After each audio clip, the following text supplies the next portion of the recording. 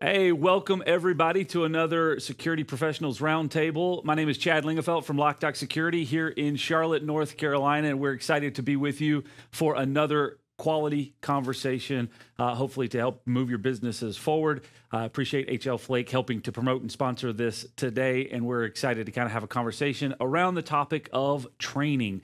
And how you can utilize training to improve your skill set and to grow your business. And so I want to welcome in a couple of guests that we have today on the panel. We have Chad Tibbetts with us today. Chad, thanks for being here. Absolutely. Thank you for having us. And also Justin Smith from Frogs Lock. How are you doing, Justin? Frog Safe and Key. Frog Safe and Key. There we go. Good. How are y'all? Appreciate you being here today. And so the topic of conversation today is going to be training and how you're utilizing different training opportunities. So we'll talk through some of that and then some of the kind of results of all of it and some ideas to maybe improve your training program as well. We'll share some of the concepts and ideas that we're using here in our business. We were going to have our training director on with us today, but he is under the weather right now. So, but we'll just kind of, I guess, first do a little bit of introduction for those that don't know. Chad Tibbetts, go ahead and give us a little introduction, who you are, what you do on a regular basis. Yeah, absolutely. So again, I'm Chad Tibbetts. I'm with ASSA ABLOY Academy. So that is the training and development side of ASSA ABLOY DSS, so Door Security Solutions in the U.S. I'm a part of a team of 5 trainers that we travel nationally and up into Canada. And we train on everything from how to pin cylinders to installing hardware, how to order and price all of our components. But so my background is in locksmithing. So this is kind of my bread and butter. I'm the locksmith of the group. So I started in locksmithing. I did that for 5 or 6 years. And then I got specifically into safe and vault work before joining the ASSA ABLOY Academy team. And training's always been near and dear to my heart because when you bring somebody new into the organization, what you're oftentimes looking for is an awesome attitude, right? Somebody who can pass the background check and an attitude, right? That fits into your culture, and then it's up to you to get them trained and up to speed. So glad to be here. Obviously, we're all locked down. The entire Academy team is not traveling right now like we would normally do. So we've had to adapt and change. So I'm interested in the conversation today. Thank you very much, Chad, for being here. Have been a part of some of your training before. It's always very beneficial, very hands-on, and it kind of shows the passion that you have for training our industry and helping us to kind of move forward. So, Justin, give us a little introduction to yourself and your company, and where you're based out of. Justin Smith, Frog Safe and Key, based in Amarillo, Texas. I've been a locksmith for 12 years now. Started definitely in the automotive side, but really wanted to expand. There's so much for locksmithing that I didn't want to be tied down to just the one deal. My main concern was getting into high-end automotive, and once I succeeded most of that, I really went into the vault side. The residential commercial is a given for most people, but I really wanted to go to safe and vault, and now I run probably more than I can handle on a day-to-day basis. But that's pretty much just how we started up. And every time we get something that comes along and we get interested, we look into it more and more. So that's why I'm here. Very cool. Well, I want to start with you, Justin, just from a question of as you're growing a business, as you're hiring people, how are you handling training? What have been some of the successes that you've had, or what have been some of the frustrations that you've had with trying to get a training program or getting folks trained in your organization? So the first thing we're going to do on any employee is we're going to let them ride with either me or my other lead tech. And it's going to be a couple weeks. It's not going to be like a couple days. It's probably 2, 3, maybe in 4 weeks. And the main reason is to get to know them.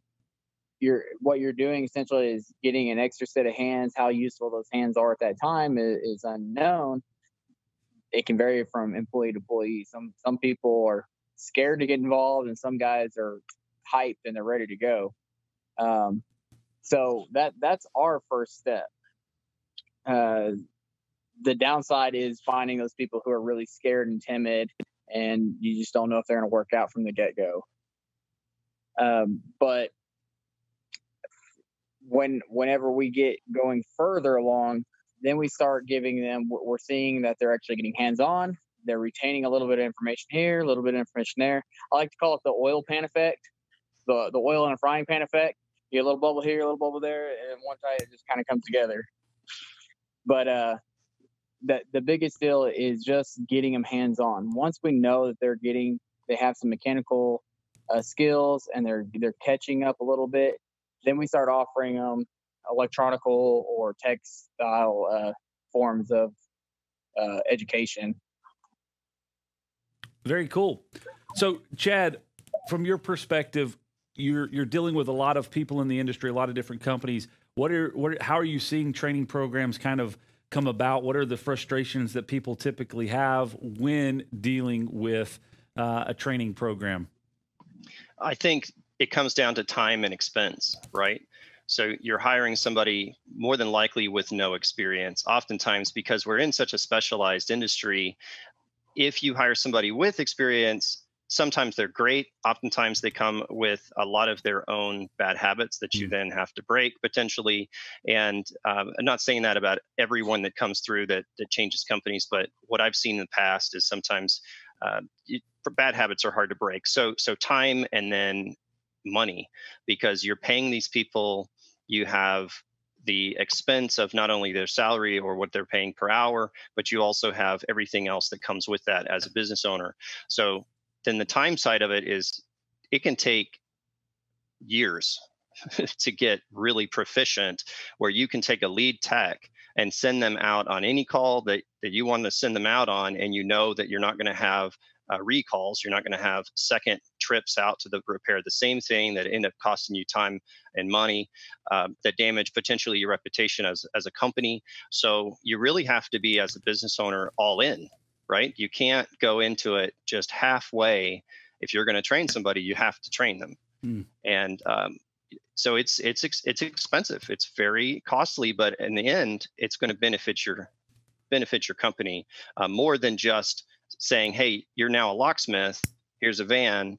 Here's a bag of tools. Now go out and make me some money. And what ends up happening is you damage your reputation as a company. They'll end up replacing a lock potentially that doesn't need to be replaced. And, word gets around. So protecting your brand is very important. And I think that the training of your employees is really key to that. That's a very valid point. A lot of times, I know in years past with our organization, training was always something that we felt like we valued, but it was hard to actually put the time towards it, right? So it was something that we said that we valued, but in all actuality, we weren't putting the time and effort and energy towards it. And I think you bring a valid point that your reputation can be a lot more expensive than the time that it takes you to invest in the training programs themselves. So very, very well said. So with that said, I know there are a lot of training opportunities out now. There's online, there used to be in person, but there's online, there's virtual, there's a lot of different stuff. So I guess I'll start with, we'll jump down to Justin and just ask, how are you using online training? How are you using it, or are you doing it mostly kind of hands-on or on-the-job training? So most of our training online personally is very difficult for myself. So I don't expect most of my guys to do it. And the reason why is it seems like most of my employees are very hands-on like I am myself. So yeah, I could read something 4 or 5 times and still screw it up. But if I do it one time with my own hands, I'm probably going to nail it. So whenever it comes to online material, we do typically steer away ourselves. We do read a lot of material just to get a little bit of information, because you never know where this one little piece of information will help you the most. But in the shop, we do a lot of hands-on. I've actually got, I don't know, probably about 3,000 square foot shop here that we throw anything you need or anything you're wanting to learn on that we're willing to show you. If we think you're at that level, we will help you out. My favorite personal is actually going to classes, going to Flake, going to McDonald Dash, going to stuff like that. I love, love, love going to classrooms. It is so much information, not just from a teaching aspect, because I've done some of the classes for Flake. It's the knowledge that you're going to get from just the person teaching it, but also from some of the guys that have all been doing it for 20, 30 years that all have, or they're just taking a refresher course and they go, oh man, we'll do it this way too. So you can check this. So you're getting so much information. So it's always been my favorite is actually go to a classroom full of locksmiths, full of people from the industry, and get all that knowledge just stuffed together in one room. Chad, how are you seeing that play out? Because I think that's very applicable. I don't think there's a lot of people that are going to disagree with what Justin just said. The hands-on in-person training is by far the best. When that's not available, what are the other alternatives, and how do you make those available and engaging? I think that's definitely a challenge, but it's funny. I've been with ASSA ABLOY now for 4.5 years training, but I feel like in a way I've kind of gone full circle back to the previous company, because with my previous company, I was a lead tech and then service manager and then area manager, but I tended to do a ton of training via phone, right? Or virtual training. We were using Skype back then. Skype was kind of the only thing that would work for us, and it was kind of sketchy, didn't work all the time, but I was on the phone constantly walking technicians through something that I knew they were competent enough to complete as long as they had some initial hand-holding and not a bad, it's not a bad thing. So I was on the phone a lot, almost like a tech support person. So ASSA ABLOY Academy, we kind of switched. We're doing several different things. Primarily, we're doing 10 to 15 one-hour sessions a week, virtual training where we have a live instructor teaching on a particular topic. But as a group, we're also calling into those hospitals and those universities and our locksmith partners out there and just being that person on the phone. It's nice sometimes just to bounce ideas off of, and then we have the benefit now of having smartphones. Just about everybody has smartphones unless they work in an ultra secure location where they're not allowed to have cameras. But for the most part, streaming video and saying, hey, I kind of understand what you're talking about, but hey, can you show me? And having that scheduled, let's say an end user or a locksmith is going out to install a bunch of electric latch retraction, sergeant exit devices, and they just need some help. So being available, having that phone saying, hey, why don't you show me what you're looking at? Okay, yeah, it's that dip switch. You're correct. And just like I said, helping out and being willing to help, not treating the people that are asking the questions like they're dumb. Oh, you should know that. Just being really humble and understanding. I think it's tough to be patient sometimes, but you have to, especially when you're dealing with new people that are in the industry. You may have seen this for 10 years, 15 years, but you have to realize that you were there. You were them at some point, right? You when you first got in, you rekeyed that quick set lock and it rolled off the counter and the pins and springs went everywhere, right? You were that person. Yeah. So I've got a question when it comes to essentially a training curriculum or a training program, and I kind of toss this to both of you. And before we do that, Justin, I wanted to ask this question from your experience, time frame that it takes a new employee that you hire in to where they gain a level of independence when you can send them out. What does that time frame look like typically for you? 1 year. Okay. And that was a very similar experience for me. I started in the industry back in 2004, and that was really kind of the pitch. And I've shared this story before. That was kind of the pitch for me was, you can come right along and learn and watch. And in about a year and a half, you might actually be worth something, And it was like a bit defeating because it's like, well, wow, that's like an unknown time frame, and I don't really know what I'm actually shooting for. So I want to move into this kind of next conversation about what does a good training program look like? How do you set that up? Because I'll speak from experience on our end.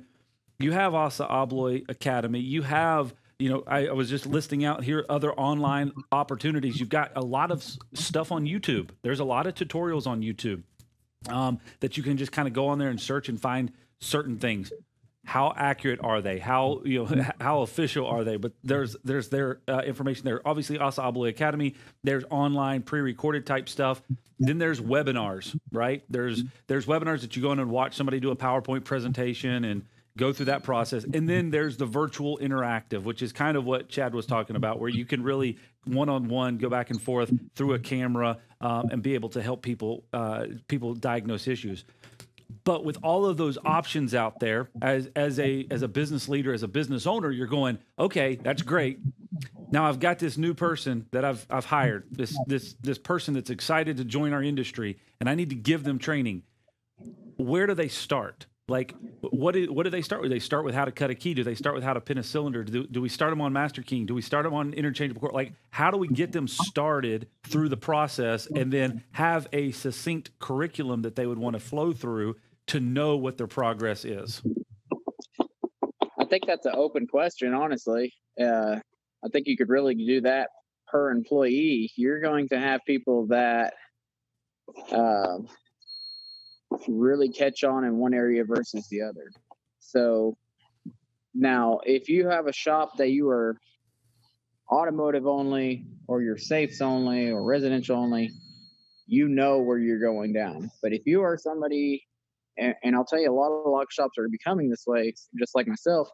You are everything. You are safe, automotive, residential, commercial. It just doesn't seem to end. So it's hard to direct that. Now, what we like to do is we've got 5 people here, and I've had a couple through the years. I've managed another company.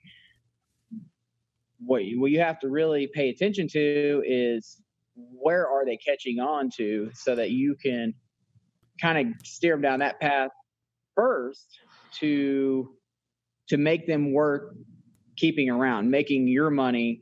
That way they're paying for themselves and you go. And then as they're producing money, you kind of steer them into these other directions as well. Now, I can't speak for anybody who is very direct shop oriented, as like I said, a commercial residential only. You should have some sort of frame. But in my experiences, it's you kind of got to grab somebody, see what they're catching on to, see what they like. Some people don't like certain fields or certain areas of the field. And yeah, that's part of the job. You're going to take the bads and the goods together, but you want them to be worth keeping, like I said. So if they're catching on to your automotive side, let them run that path a little bit more. And then say, hey, you're not doing much this week, or you don't have much today, or whatever. Go help out so-and-so. And let them get more experience on the residential commercial side and vice versa. Very cool. Chad, what are your thoughts on that? There's so many options out there. Where do you get started? How do you get the process going? Yeah, so I think it definitely depends on your business model, your size of your business, right? Are you running 5 locksmiths, or are you running 30 or 40? I think that it really depends, but definitely I would start people online. If you have people and say it's a Friday, you kind of finished your calls up, maybe they've got a couple hours left, rather than sweeping the shop, maybe you put them online and they get to learn, 30 minutes, an hour. I'm hands-on as well, but I can pay attention to an online course for an hour or 45 minutes and give somebody some more baseline information. I know that when I first started in locksmithing, I didn't even know that there were grade 1 commercial hardware out there for a while, because it was, hey, you're going to learn how to rekey basic residential grade 2, grade 3 locks, and you're going to do that for a while.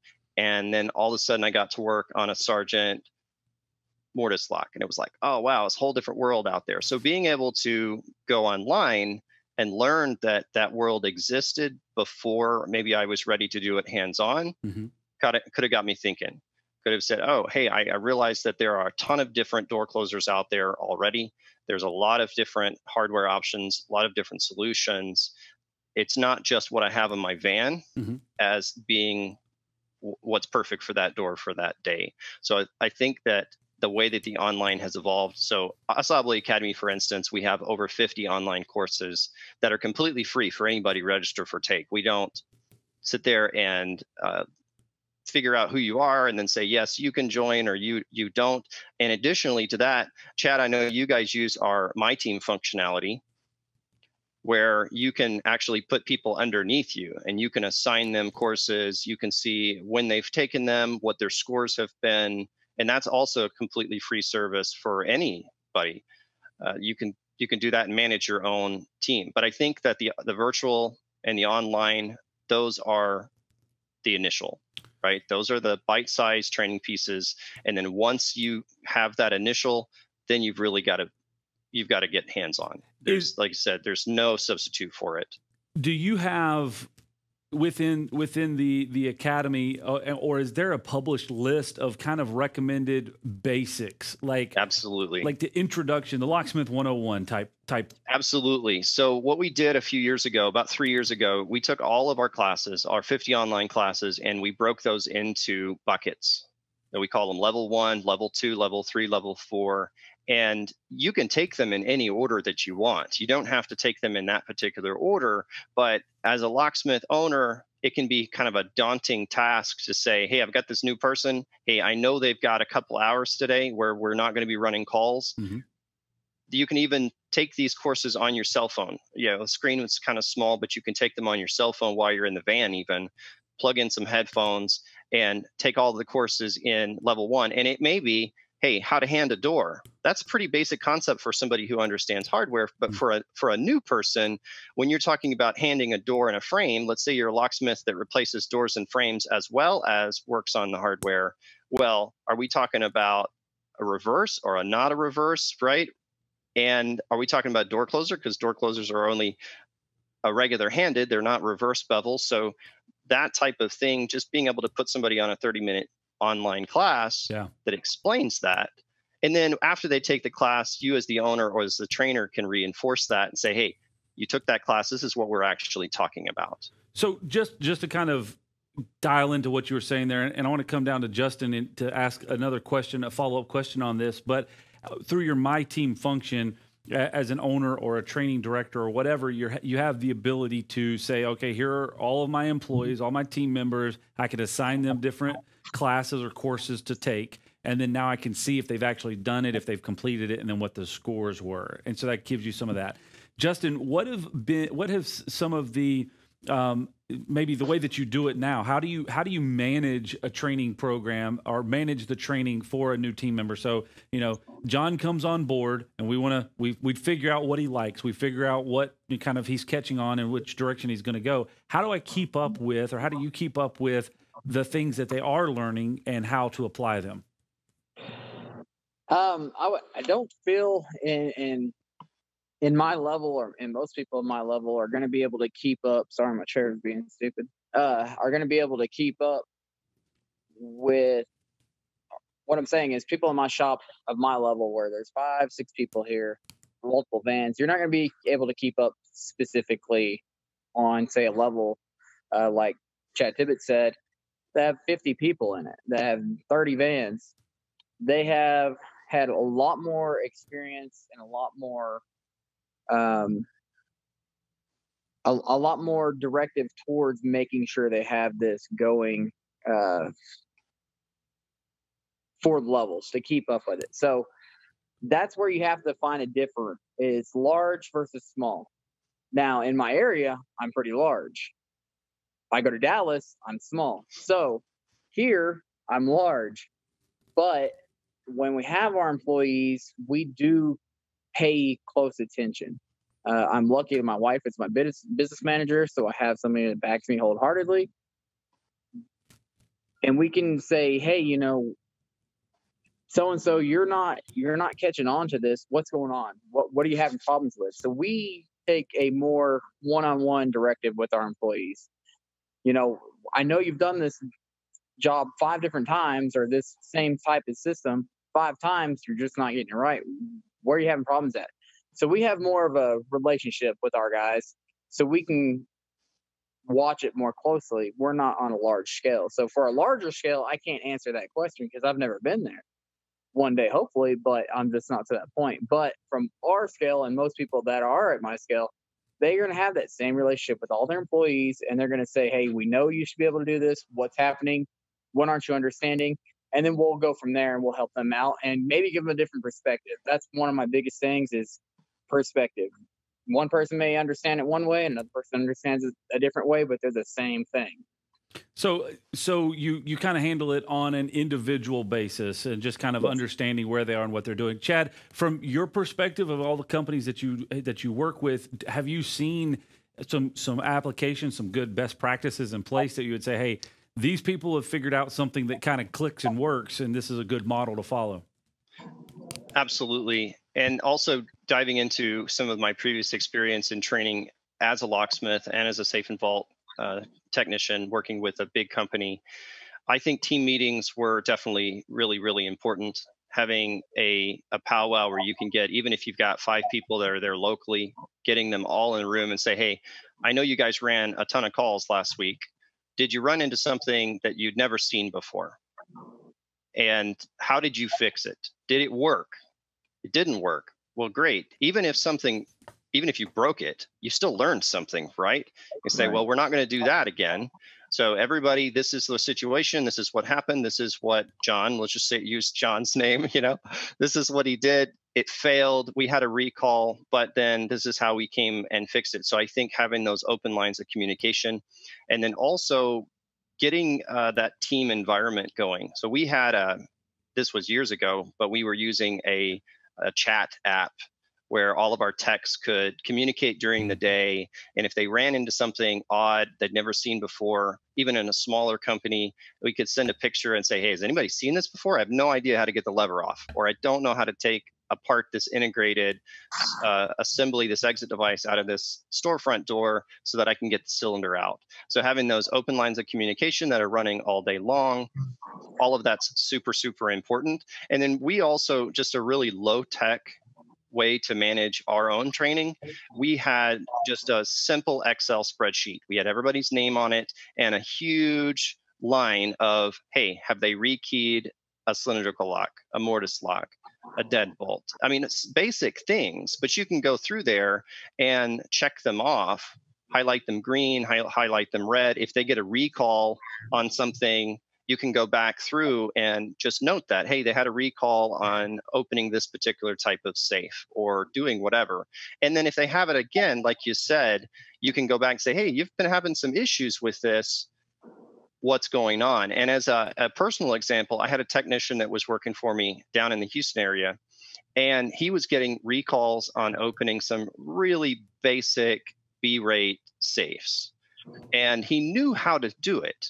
I knew he knew how to do it, but he was having some issues. We were getting complaints from customers that he was taking too long. And I found out that it was because all his tools were broken. And we had a budget. He could go buy new drill bits. He could go buy screwdrivers. He could do that if he needed them. And he was still using broken tools. So it was a mindset thing. He said, hey, well, I'm trying to save the company money by not spending money on tools. And I said, well, you're costing me money because you're not buying tools. And so he knew how to do it, but then it was kind of a mindset thing. So I think those open lines of communication, checking in with your, making sure that you address those issues. And again, messing something up is a phenomenal way of improving, of getting better, of making sure that next time you're going to nail it. Most definitely. So I'll give you 2 ideas or 2 tips that we have applied in our business over the years to kind of help with managing some of that. So we have a weekly team meeting, very much like what you were saying, Chad. We have a weekly team meeting, and we instituted years ago. Now we've moved away from this, from the size of our organization at the current moment, but it was a tips and tricks. And so every week, a technician would come up with a 5 to 10 minute tip or trick. This is something I ran across in the field this past week. Here's how I solved it, and they would demonstrate it. Here's a tool that I'm using to do this, or here's whatever, and they would go through a process of essentially sharing things they've learned in the field, very bite-sized type things. It did 2 things for us. One, it showed us areas that we were strong in, and that we knew what was going on, and it showed us kind of discovering new possible ways to solve issues. And it also showed us the other team members that had never dealt with that before. So somebody would come up with something that maybe all of us would think is a simple a simple tip or a simple trick that we've been doing for years, and half the room would be like, "Oh wow, I didn't know that was the case." So it's like, okay, this is an eye-opening experience.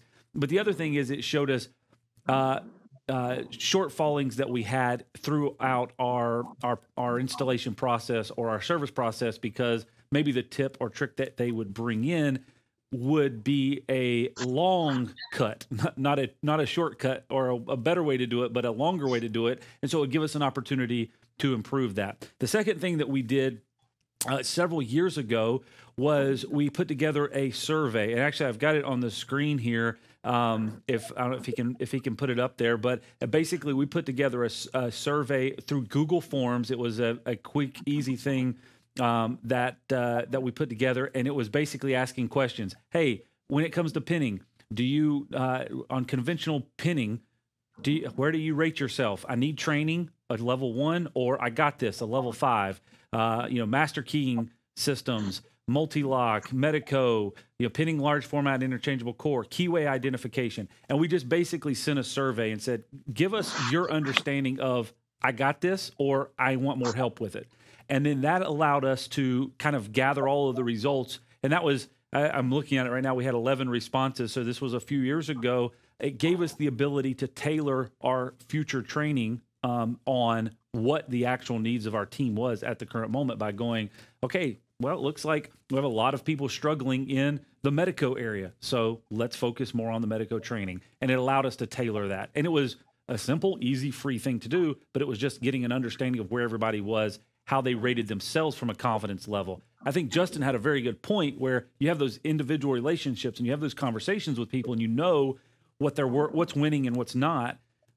But oftentimes the individual doesn't possess the confidence to actually execute it on their own. So understanding where they think they rate on it is also a very beneficial thing.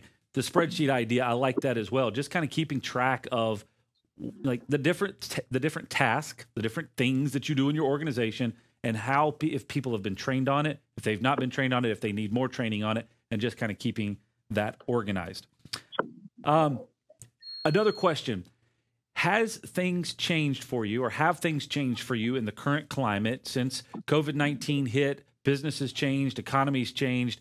Have you changed or had the opportunity to do more training? So I'll ask the question in two ways. One for Chad, have you seen an increase in training through Assa Abloy Academy or through requests for training? And then a question for Justin, have you had to change the way that you're training, or have you had the opportunity to increase your training opportunities since that happened?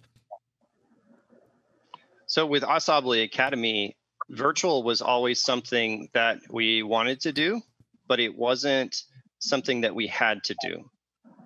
If we had the ability to do hands-on training, obviously our customers would prefer that. We as instructors would prefer to be one-on-one, face-to-face with our customers than doing it via a webinar.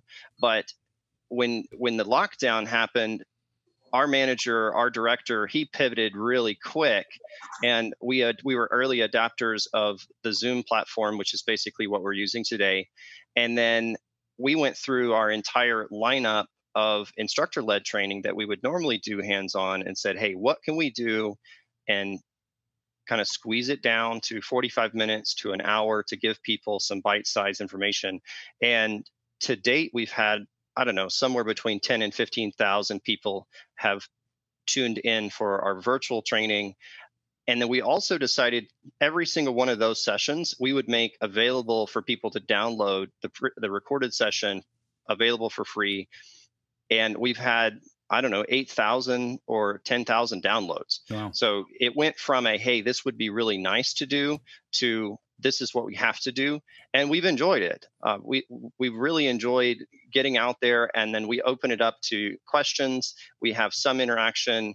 And if we have a smaller class, we have some classes that we limit to 8 to 12 people, then we just allow people to unmute themselves and ask questions. And that's something, again, we're available to do for locksmiths and our end users and our distributors. If there's something specific, we can custom tailor a session, a 2-hour session, a 1-hour session, a full day session on a particular topic.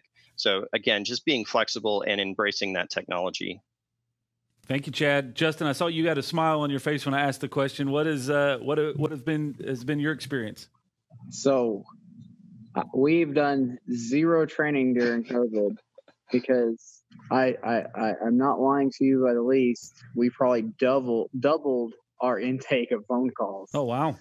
We blew up when this thing took off. I mean, it was absolutely insane. We were hunkered down. We'd already had the team meeting. I was like, y'all are still going to get a paycheck if you got to sit at home. I will take care of you. I promise. And then the top came off. So we haven't slowed down. Literally, still to this day, we're booking. I'm actually contemplating getting another service van and hiring a new employee. There you go. That's a great sign. That is not the normal in the rest of the industry. I can tell you that. It's kind of crazy, actually. Well, very good. So I guess in that sense, the ones that have had an opportunity to slow down, I know for us, we had about a month and a half of significant slowdown from a service demand. And that was kind of our whole thing, is we just kind of shifted back into hardcore training. All right, let's do everything that we can to get prepped for what we think is coming down the line. So for us, we pivoted over to a lot of door operator training so we could prepare for that and have our team prepared for that, and a lot of protected key system type training. But with that said, I guess I'll move on to one of the last questions: is how can you measure the effectiveness of your training? How can you know this worked versus this worked? And how do you keep track of that, or and maybe keep track of it's a bad question to ask because we already kind of tackled that, but just how do you understand and measure that when you go through training or when you're teaching somebody something that they actually are getting it? I'll let you take that one, Chad. Thanks.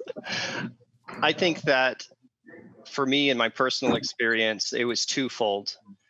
One, it was keeping, again, a finger on the pulse with the employee.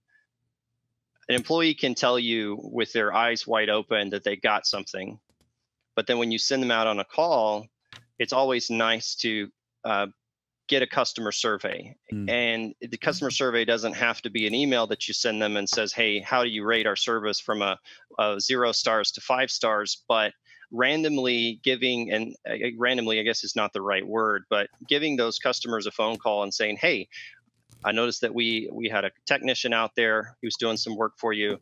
That install can be kind of technical. How did the technician do? And then also kind of checking in on that as well as what did they look like? Were they professional? How did they greet you? Because training is not just technical. You need the technical training, right? That's half of it, but you also need the personal skills. And I found that we had to do a lot of personal skills training with our people as well when we're sending them into banks, we're sending them into hospitals, we're sending them into surgical wings and things like that. So the personal skills are just as important as the technical aspect of things. So you can ask an employee, I think, all the time, hey, how you doing? And Chad, you can probably attest to this. Most of the time, they're going to say, I'm good. And then they're gonna walk, right? They're gonna continue doing what they're doing. That doesn't really tell you anything. So I don't think there's anything wrong with having those touches with your customer and saying, hey, how is my tech doing? We really want to make sure that we train them properly and that we're serving you the best way. So voice of the customer, I think, is key. It's a very, very valid point, Chad. I think that, thinking through that, all of us in the locksmith industry, regardless of if we think we have it nailed or not, should have a level of customer service training. And I think you probably hit the nail on the head there, which a lot of us focus so much on the technical training and we forget about the customer service training, or we just think it's okay. And at the end of the day, if it's not structured, if it's not managed, then it's going to be all over the board. So, you may think that it's good, but it's going to be inconsistent at best because of the process of people just kind of making their own decisions in the field. And so having some consistency there and saying, this is how we handle these situations, this is our way that we handle customer service, is a very vital component of the training program. Justin, for you, how are you kind of measuring the effectiveness of training whenever you're dealing with it on the one-on-one basis? I think we kind of went over this already, but to go over is just knowing that you've trained somebody on or gone over an item, and seeing if they fail at it several times afterward and ask them what's going on. Now, to go on the positive side of that is to teach somebody something, see them fail a couple of times, address it, and then see the improvement. And I'll take one that actually was for today. Was it was on my automotive tech. He had a vehicle that they thought the key was bad on, so I sent him out to it. He goes, checks it out, says, "Hey, I've even erased, reprogrammed, still having the same issue. Security lights out. Okay, why don't we do our own key on it now and verify?" And we have ways to use inventory without burning inventory. So he's done that, calls me back, says, "I can see the keys are in the system. It's still not working." Okay, what do you think we should do next? He goes, "Well, I think I'm going to do a diagnostics on it. I'll call you back." Perfect. Sounds great, dude. Hang up. So he's telling me what he's going to do. I'm not telling him what he needs to be doing. That stuff right there puts a smile on my face, because I know that he's catching on, and he's just over a year now. So he's at that level where he's just started in a van on his own, and just seeing that stuff like that, where we've had the issue, we've addressed issues, he's catching on now, and now he's advancing on his own. He's actually taking the initiatives. Most definitely. And I'll share kind of our perspective as kind of we wrap up the conversation here from a time perspective.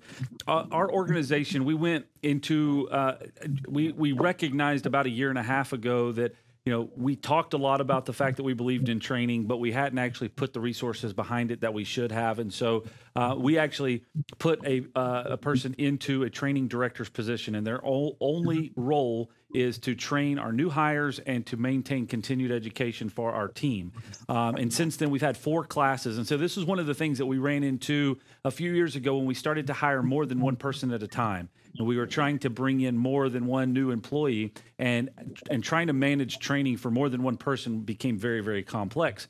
So putting somebody in there allowed us to process that. And we've learned a lot through the process of it. Our training director has learned a lot through the process of training people. And a couple of takeaways that we've had is, one is repetition. There's no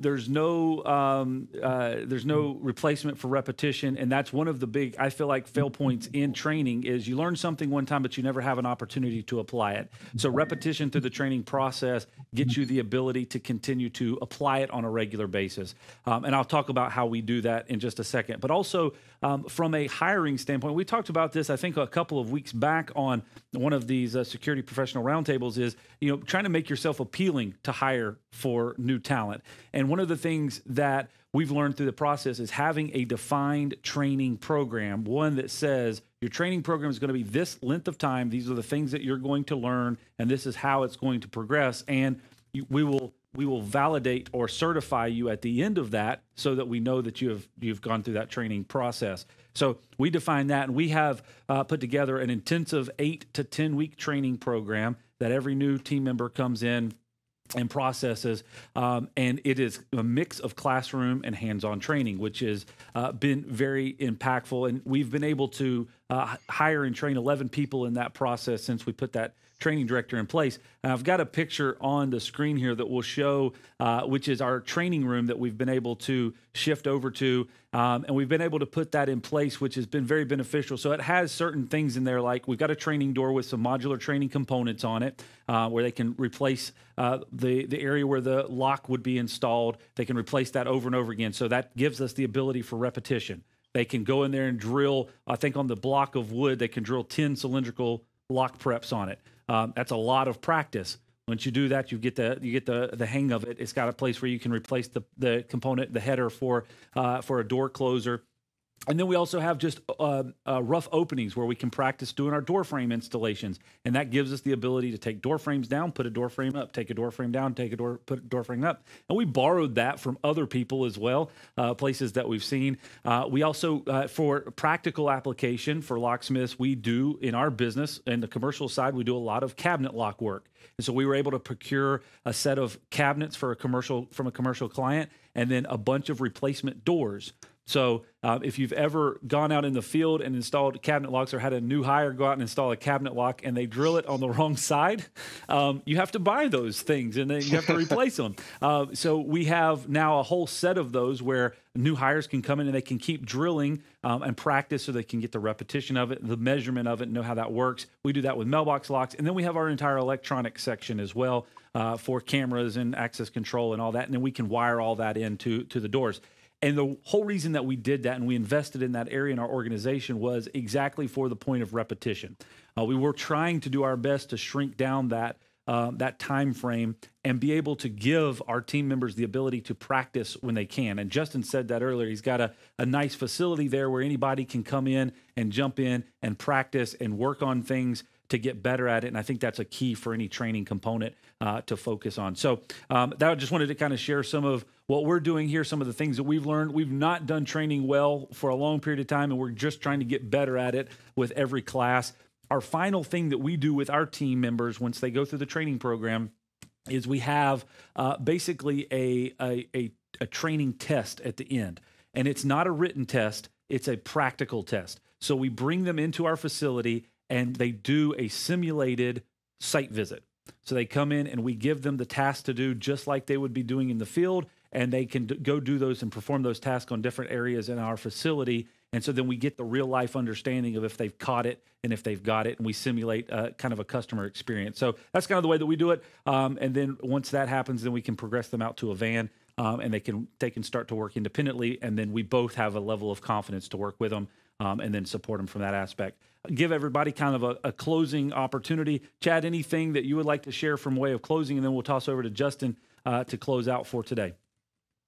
Yeah, I think just staying persistent and intentional with training, and use all of the tools that you have at your disposal.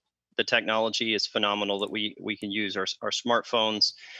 You know, I'll say this kind of as a pitch for ASSA ABLOY. We have this thing called the ASSA ABLOY Customer Support app. And if you're dealing with our products at all, you need that app, because your technicians, your people out in the field can get the installation instructions, they can get all of the templates, they can get the catalog. So if they're trying to upsell a job, customer's got a worn out hardware, they can say, hey, this is what I'm actually trying to recommend to you right now. This is a picture of it. Here are some of the features. So all of that is completely at your fingertips. So again, ASSA ABLOY Customer Support app, it's available on iTunes and on your Google Play and everything. But check that out. So digital tools, lean into that. Lean into all of the professional organizations that are now doing these webinars as much as you can. I know everybody's busy, but as much as you can, tune into the webinars. Even if it's only for half of it, you should gain some information, some nuggets of wisdom that you can take away. And again, just stick with it. Training has to be intentional. It has to be, it's got to be a part of your business. It's got to be a part of it. That's a very good point. It has to be a part of your business if you're going to continue to grow. Justin, any closing thoughts? The best thing I can tell people that are training or maybe even new to training an employee, maybe their first employee, is try not to be frustrated. Try not to get upset. Things are going to break. You're in business. Be prepared to pay for some things, but just try not to be frustrated or upset about it. And especially try not to take that frustration out on the employee. They're learning, they're gaining, and hopefully one day they may be running your shop for you. So just keep that in mind. Very valid point. Again, thank you to HL Flake for helping to support this and to promote this conversation for our locksmith community. Thank you to Justin and Chad for joining us today and talking about training. This is a vital component for us to continue moving our industry forward from a professional standpoint. So thank you again for tuning in today and watching this episode of the Security Professionals Roundtable. We'll see you next Thursday for another episode to continue the conversation. Have a great day.